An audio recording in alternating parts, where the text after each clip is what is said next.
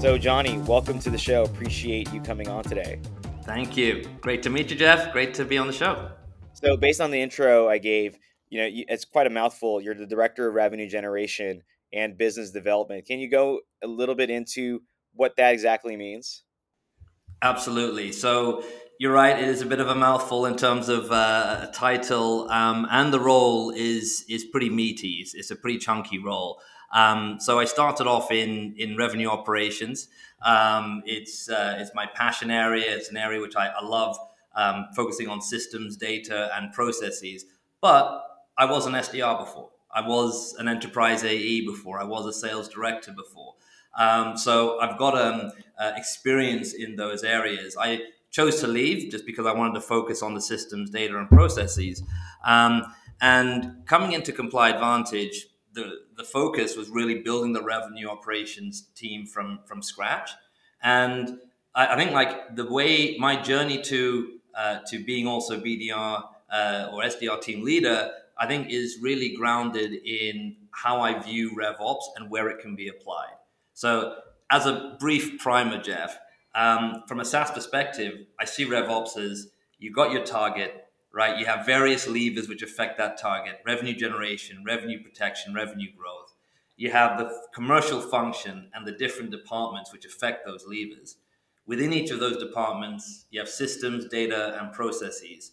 And RevOps is there to harmonize and optimize those systems, data, and processes so that the teams can more effectively reach that goal. But that's a pretty large remit, right? So revenue operations needs to be applied to one area of that life cycle or the other. And coming on to Comply Advantage, we realize that the focus should be top of funnel, right? So accounts, contacts, quantity, quality, so the oil, and then also the engine, but just focusing primarily on the prospecting engine. So my revenue operations hat, I was already focused on how do we optimize and understand how we prospect to our customer base. How do we look at our ideal customer profile and the leads and contacts which fulfill that? And so when there was an opening, it became a very smooth transition to say, well, look, you're already looking at this strategically. Can you take on also some functional leadership as well? I'm sure the answer was absolutely. I have no idea what I'm doing, but sure, let's do Yeah, this. yeah. You know it. It's like it's always how it is, right?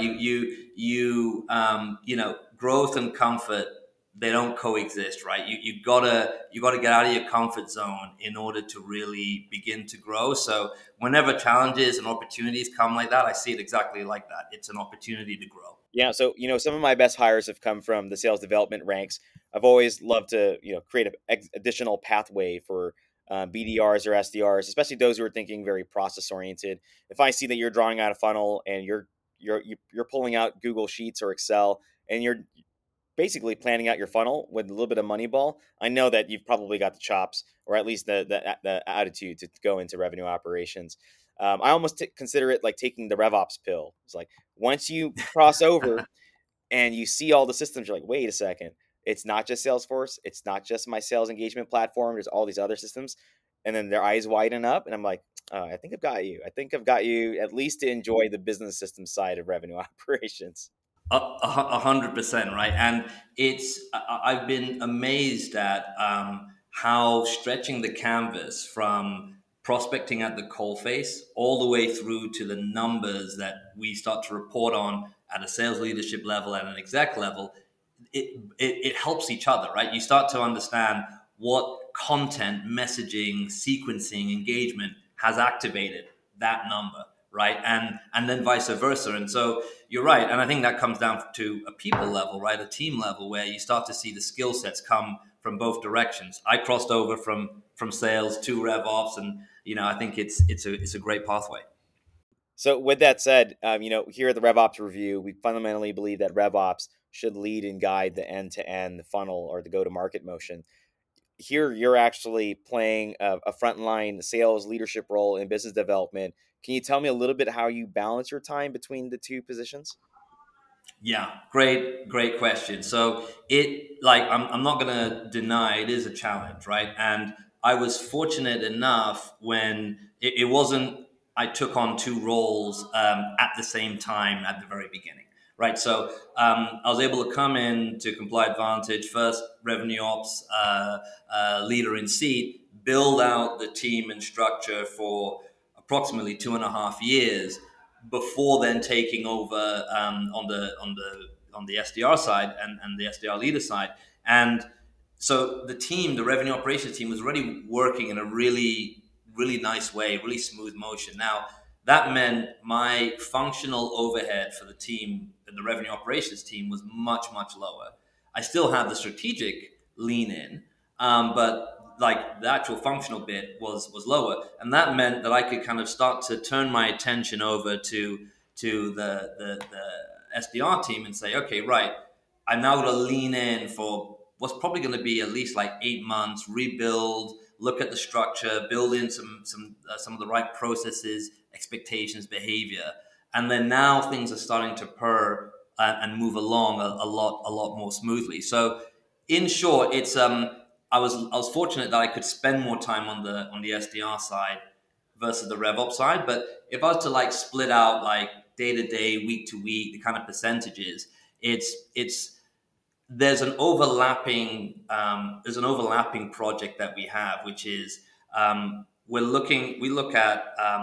we sort of build out a capability right around our prospecting motion, and our north star is to increase the number of outbound meetings, and that is a shared responsibility between RevOps and and the SDR team. And so the lion's share of my time, 60%, is really delving into that, working one on one with the teams, coordinating with marketing, working with RevOps from the data perspective.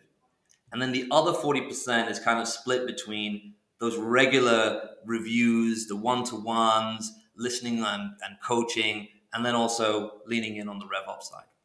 So once upon a time, I also led a sales development function. I think it's while doing revenue operations, and mostly it was a function of a lack of headcount, lack of resources, and the fact that I had done, sales in the past. And so the natural leaning is, hey, you're in the revenue operations or sales operations position. Um, Actually, it was sales operations. It was a revenue operations role, and you had actually done sales before. I think you'd be good at taking over the SDR function. And I can tell you, it was a constant challenge to get that balance right. I was never sure I was committing enough time to either function. And over time, my personal decision was that what was best for the business was to bring in a dedicated sales development leader who could focus on the right behaviors, the career pathing, the development of the team, and the culture. And that was absolutely the right move. But I had actually watched over that team for at least 2 or 3 quarters, and I just have a profound appreciation for anyone trying to do it. Now, Yeah, yeah, I completely agree, Jeff. I think like it's so tricky to balance, and I guess I've also seen like in the marketplace that this is becoming a little bit more common, at least in the last 6 months. But I want to get your take on this. So I was reading a post on LinkedIn around how RevOps is now expected to start to take on some of those responsibilities. I think the environment that you discussed, where you became, and when you were managing those two roles, pretty similar environment now, right? In terms of macroeconomic environment is challenging. People are looking at being as efficient around cost and resources as possible. Do you think that this is going to be more common, or is there other departments that can also fuse with RevOps?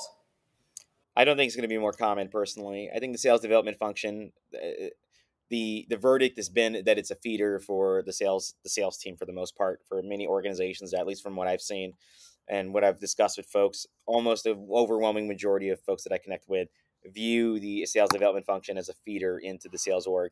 And why not, right? Like the OTE of an SDR is lower than a sales than an account executive. Also, the pathways from where you can hire these individuals increases your pipeline of candidates, is a great place to source from. Also, the commitment of the ramp of an SDR is fairly short, 60 to 90 days. And so if you need to cut ties with anyone, you can do so really quickly as opposed to with a sales rep. And so, I just think it's a great opportunity to build like the kind of a feeding or minor league system to the account executives. Also, it also allows you to create more meetings at a fairly decent cost envelope, right? So if you can get to what I call to power or high persona compliance, and these are the things that you teach your sales development reps.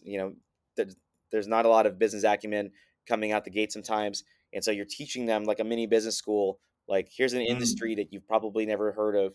Here's our talk track. Here's our value proposition. Here are the pain points that they're going through, and here are the job titles that you're going to call. Then you get out there and you start rolling the ball out on the field, and everyone just starts phone calling. And it could be anywhere between 30 to 100 calls per day, and it really depends on your motion and how much research is involved or the segments you're selling into. But mm. what I find is that these new SDRs, they may or may not know what job titles to call into. Yeah, yeah. Well, I mean, it's fascinating to get your perspective on this, Jeff. And yeah, you're right. You're right. Like, I think like it will. It's not common for this to be happening, but I think it will happen sporadically in certain situations where the environment actually is there for it to actually happen. But you're right. There's a set of approaches and ways that you need to build out the SDR team, and I love what you shared there. Yeah, I think you're in a perfect position, right? Like, you were in the role yourself, so you're a bit of a Mm. unicorn hire, a person who can, express a little bit of duality with those two skill sets. If there are more sales development reps moving into revenue operations, which I just said earlier that I love hiring from those ranks, then absolutely, I could see at least the revenue operations team handling sales development, at least for a temporary time frame. But it's because of the unique position or situation that they're in. Do you want to talk about your operations a little bit? Most Sure. folks think about functional operations like sales operations, but no one ever really talks about sales development operations. And you've been on the other side of the fence, and maybe you got a lot of love from your operations team or not. I'm curious, what that looks like from the inside. Yeah, absolutely. So it's really I think like a fascinating area and also just like part of the stack, right? In terms of understanding accounts, contacts, and how those start to feed into personas, your target market, your go-to-market approach. So when we looked at this, we first of all had to establish or understand what I call like some truths. And one of those is the minute a data point is in your CRM, it's potentially out of date, right? So there's premises, there's ideas like that where we're like, okay, so we're going to be in this constant enrichment mode. We also looked at our sort of the architecture and how we were using our tools and systems, and we're like, okay, everyone's got licenses to kind of go and mine and find this information, but what happens when you double, triple your sales team? When you have to go to markets for multiple regions and new product launches, how do you start to deal with scale? And so we spent some time just really thinking about the whole lead generation area, how SDRs work, the handover between marketing, how sequences start to break down. And I think one of the most exciting areas for us has been our automation journey in that area. So we broke down our the core workflows that an SDR, AE, anyone is really doing as they're trying to find new companies and people to communicate and contact with. Account sourcing, so finding new companies, account enrichment, right? New LinkedIn, new country information, contact sourcing, new people, contact enrichment, emails, phone numbers, etc. We broke those out and we realized that actually, if we start to look at an API model with the data sources that we connect to, and we can build in this automation layer, suddenly revenue operations can really be a partner to the SDR team and the AE team with bulk requests. And so, Jeff, this was an area that we really dug into, and it took us around 12 to 18 months to get right. Per region, you have different nuances, how you actually want to have the data sources connect, understanding the feedback loop of bad data, and so on. Again, another principle is if you can actually get a human being to actually verify whether that data is correct or not. That's the optimal versus a machine, doing its sort of automated checks. So we had to look at all of these different loops, and we built this automation play. And the result is being able to, in bulk, find different companies and target contacts that we want to approach for our go-to-market, and having those brought into Salesforce, brought into our CRM, shared with the team so they can actually move it at pace. Now that's brilliant. I think the devil's in the details, obviously, right? So, an inbound lead comes off your form. It's enriched pre CRM insertion or post CRM insertion. Then you have your sales rep notified, alerted, taking action, verifying the information. I've seen even some teams add in machine learning steps, really Oh, verifying. nice. Yeah, really looking at the data, mining it, and seeing which sales reps are following with the right behaviors. That's Yeah, I've awesome. actually started to dabble myself with these large language models, these open APIs, and starting to query into the database, um, pull in the information. The problem with those models, obviously, is you don't know if they're true because they're not necessarily discrete models. But I think that's brilliant. You talked about automation journey across your workflows. I normally think about your pre-call activities, so your research, your prep, your practice, then your in-call steps and your post-call. I'm curious, like in those three, where do you focus your workflows first, and what was your order of priority between them? Really good question. So for us, like the order of priority, at least at the start, is actually in that preparation stage. In that, I kind of term it like making sure we refine the oil so that as it goes into the engine, it's as clean as possible, it's as accurate as possible. So our initial focus was on that and the scaling journey, which I've kind of just touched on, right? Which was, hey, look, can we have a level of accuracy? Our objective, Jeff, was actually, can we increase quantity and quality at the same time? Can you do this? Can you bring in bulk? Can it be accurate as you do that? So that was really the focus. And then the individual SDR leaders would then be coordinating with marketing and building out different sequences in our sales engagement platform, and then really reviewing the open rates, reply rates, relative reply rates, trying to understand, okay, like how impactful is the messaging, is the openers, and then we'd have that handoff, and all the routing that goes along with it, and the conversion rates and drop off rates. That's when then RevOps would take the lead again. And what I found though is I'm now going into that middle step a lot more, just as being that SDR leader, especially within the EMEA region. And it's fascinating to see how that starts to work. We're trying to get into the science of prospecting and breaking it down in those three areas that you described. Yeah, I love that. And then so you talk about sequences. I love breaking down sequence math. I'm curious about your thoughts around open rates versus reply rates. Useful or not as useful? I think they are useful, right? And I also like when they're combined.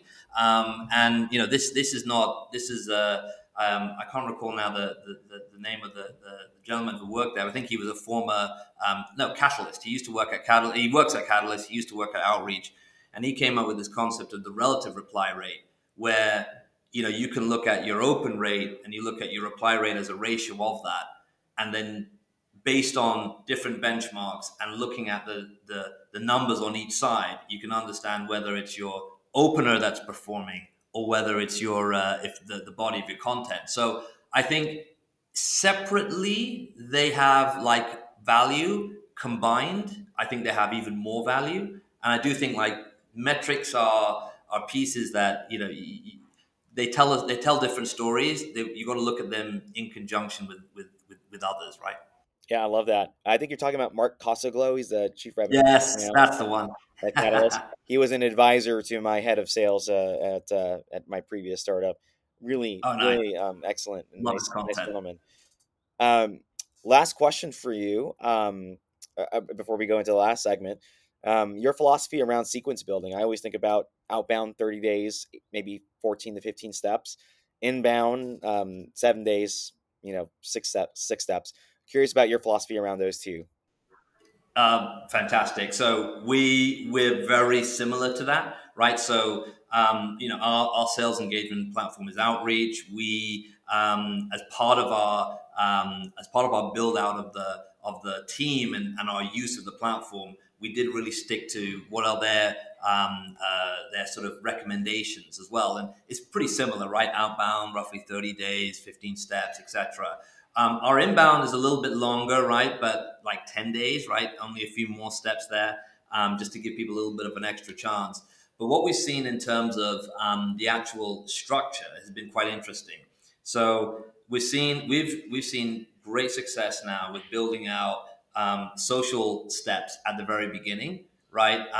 No selling in that, right? Being as personalized as you can, or actually just offering to connect, taking a bit of a beat, right, and actually trying to immerse yourself in who this person actually is, right, and then going into call steps and then some automated steps, and then also some social selling again, back again into LinkedIn and using the power of LinkedIn in terms of voice notes, video kind of notes as well. So where we kind of see like it's mixed medium, social steps at the very beginning, and then a mixture of calls and automated steps. But in terms of number and length, it's very similar to what you've just described. Love that. So last segment, a little fire drill for yourself.